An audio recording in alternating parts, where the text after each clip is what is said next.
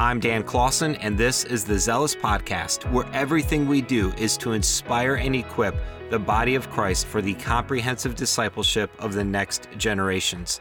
Thank you for joining us from the very beginning of our podcast journey as a ministry. This episode is somewhat of a milestone for us here at Truth 78. We will be covering our seventh and final commitment for the discipleship of the next generations, taken from the book Zealous, which was written by longtime pastor and Truth 78 Executive Director David Michael. We pray that our focus in the launching of this podcast on the 7 commitments for the discipleship of the next generations has been fruitful in your life and ministry. We praise the Lord for the opportunity to share these commitments with you and are looking forward to many more episodes and conversations together, walking together as the body of Christ in the pursuit of the comprehensive discipleship of the next generations together. Let's listen in now as David, Sally, and Jill discuss the 7th commitment, inspire worship of God for the glory of God. This really brings us to our 7th commitment. And you may recall that when we were working on this back in the summer of 2019, we actually had 6 commitments. And we were talking about them, and I think it was Jill, you had noticed that we had omitted a very significant component of our overall vision for the next generation. Why don't you tell us a little bit about what you saw? Well, what struck me as we were going through these is, what is the chief end of man? As the Catechism asks, the chief end of man is to glorify God and enjoy Him forever. And even our vision statement, we want the next generations to know, honor, and treasure God, setting their hope in Christ alone so that they will live as faithful disciples for the glory of God. And, we've used in many of our resources Psalm 86 about worshiping God. That's what we were created for, to worship God, and talking about glorifying Him forever. And so our aim and our goal is worship, that we would inspire worship of God for the glory of God in the next generations. I think in those early days, we were so troubled by the way in which Bible stories were being told that really exalted the achievements of men while totally neglecting the work of God in those stories. Psalm 78, we're to declare the praiseworthy or the glorious deeds of the Lord, and yet as we declared them, we were celebrating the glorious deeds of man while robbing God of His glory and really robbing our children of the opportunity that they had to do what they were created for, namely to worship Him. And I think understanding God's passion for His glory was one of those eye-opening experiences. When you talk, Jill, about coming to Bethlehem and having your whole biblical worldview turned on its head almost, it was the reality of God's glory. I knew that we were to glorify God, but I really hadn't comprehended that reality and God's passion, God's zeal for His glory. And I think that's why yet another reason why we're so passionate about this is just wanting our children to just get a glimpse, get a taste of that glory. And the way we can do that is the way that we talk about Him and the way we talk about His Word. Well, and keeping the focus Godward all the time. People think that children, what they really need is a healthy dose of self-esteem. That's a death trap. John uses the illustration of a mirror.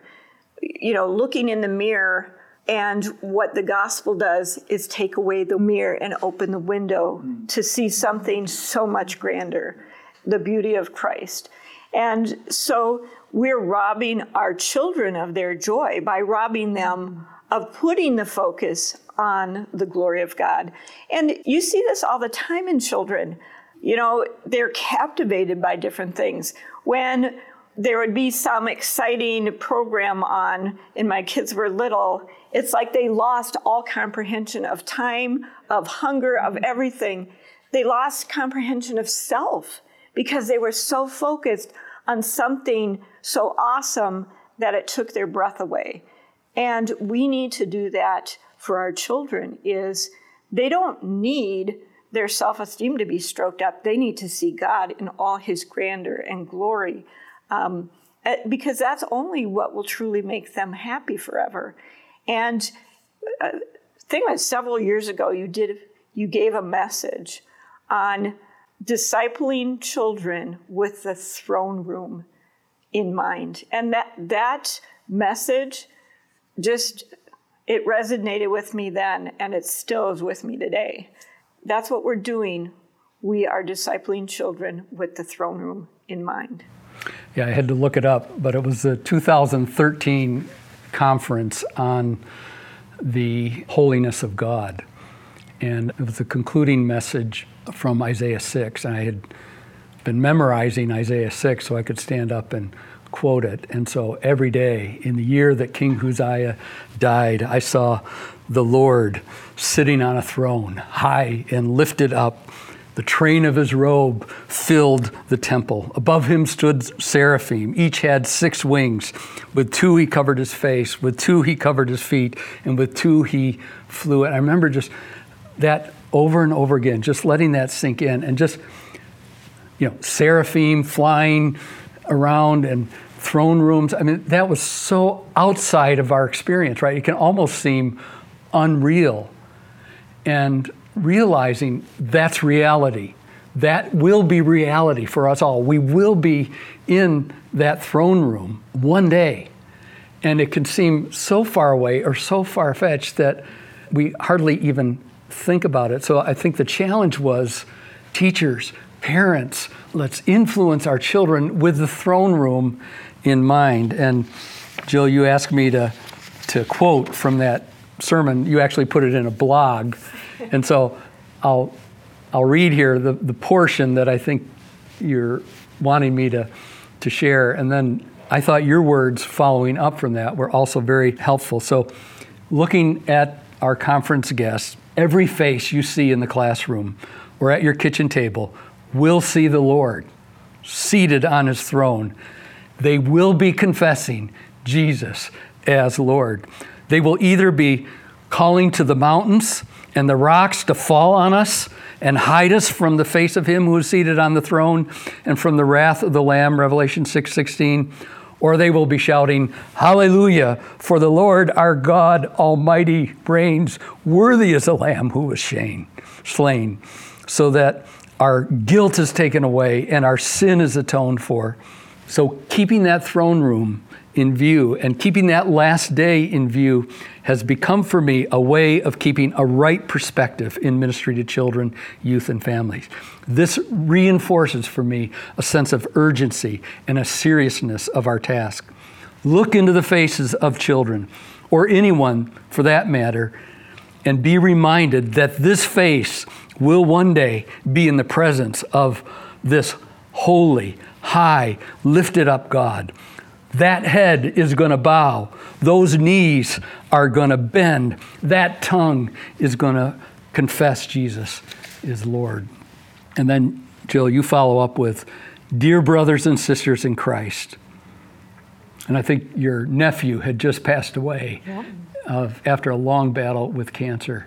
And you wrote this, dear brothers and sisters in Christ, when we minister to the next generations, we're dealing with the most weighty truths in the universe.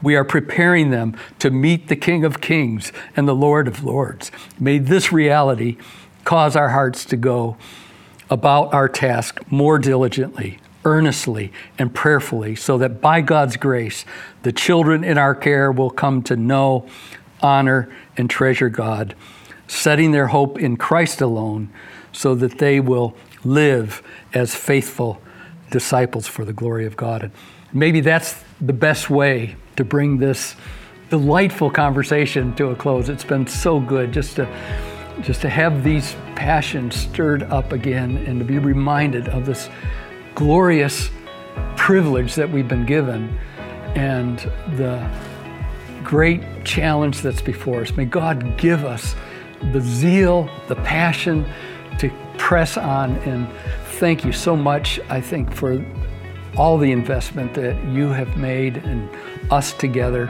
for the joy of the next generation. May the Lord continue to prosper these efforts for His glory and for the everlasting joy of the next generation.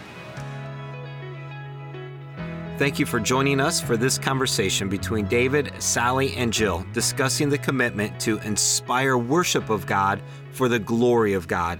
May all of our efforts in the discipleship of the next generations, both in our churches and homes, lead to a greater degree of worship of God for the glory of God, which He is most certainly worthy of. If you missed any of the previous episodes where we covered the 7 commitments for the discipleship of the next generations, make sure you go back and take a listen. You can also visit truth78.org/zealous.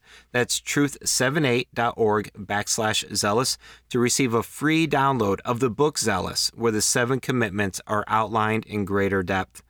Join us next time for a special episode where we discuss Advent and how the church and home can purposefully use the weeks leading up to Christmas in the discipleship of the next generation. Now, may the Lord grant us to be zealous together that the next generations may know, honor, and treasure God, setting their hope in Christ alone so that they will live as faithful disciples for the glory of God.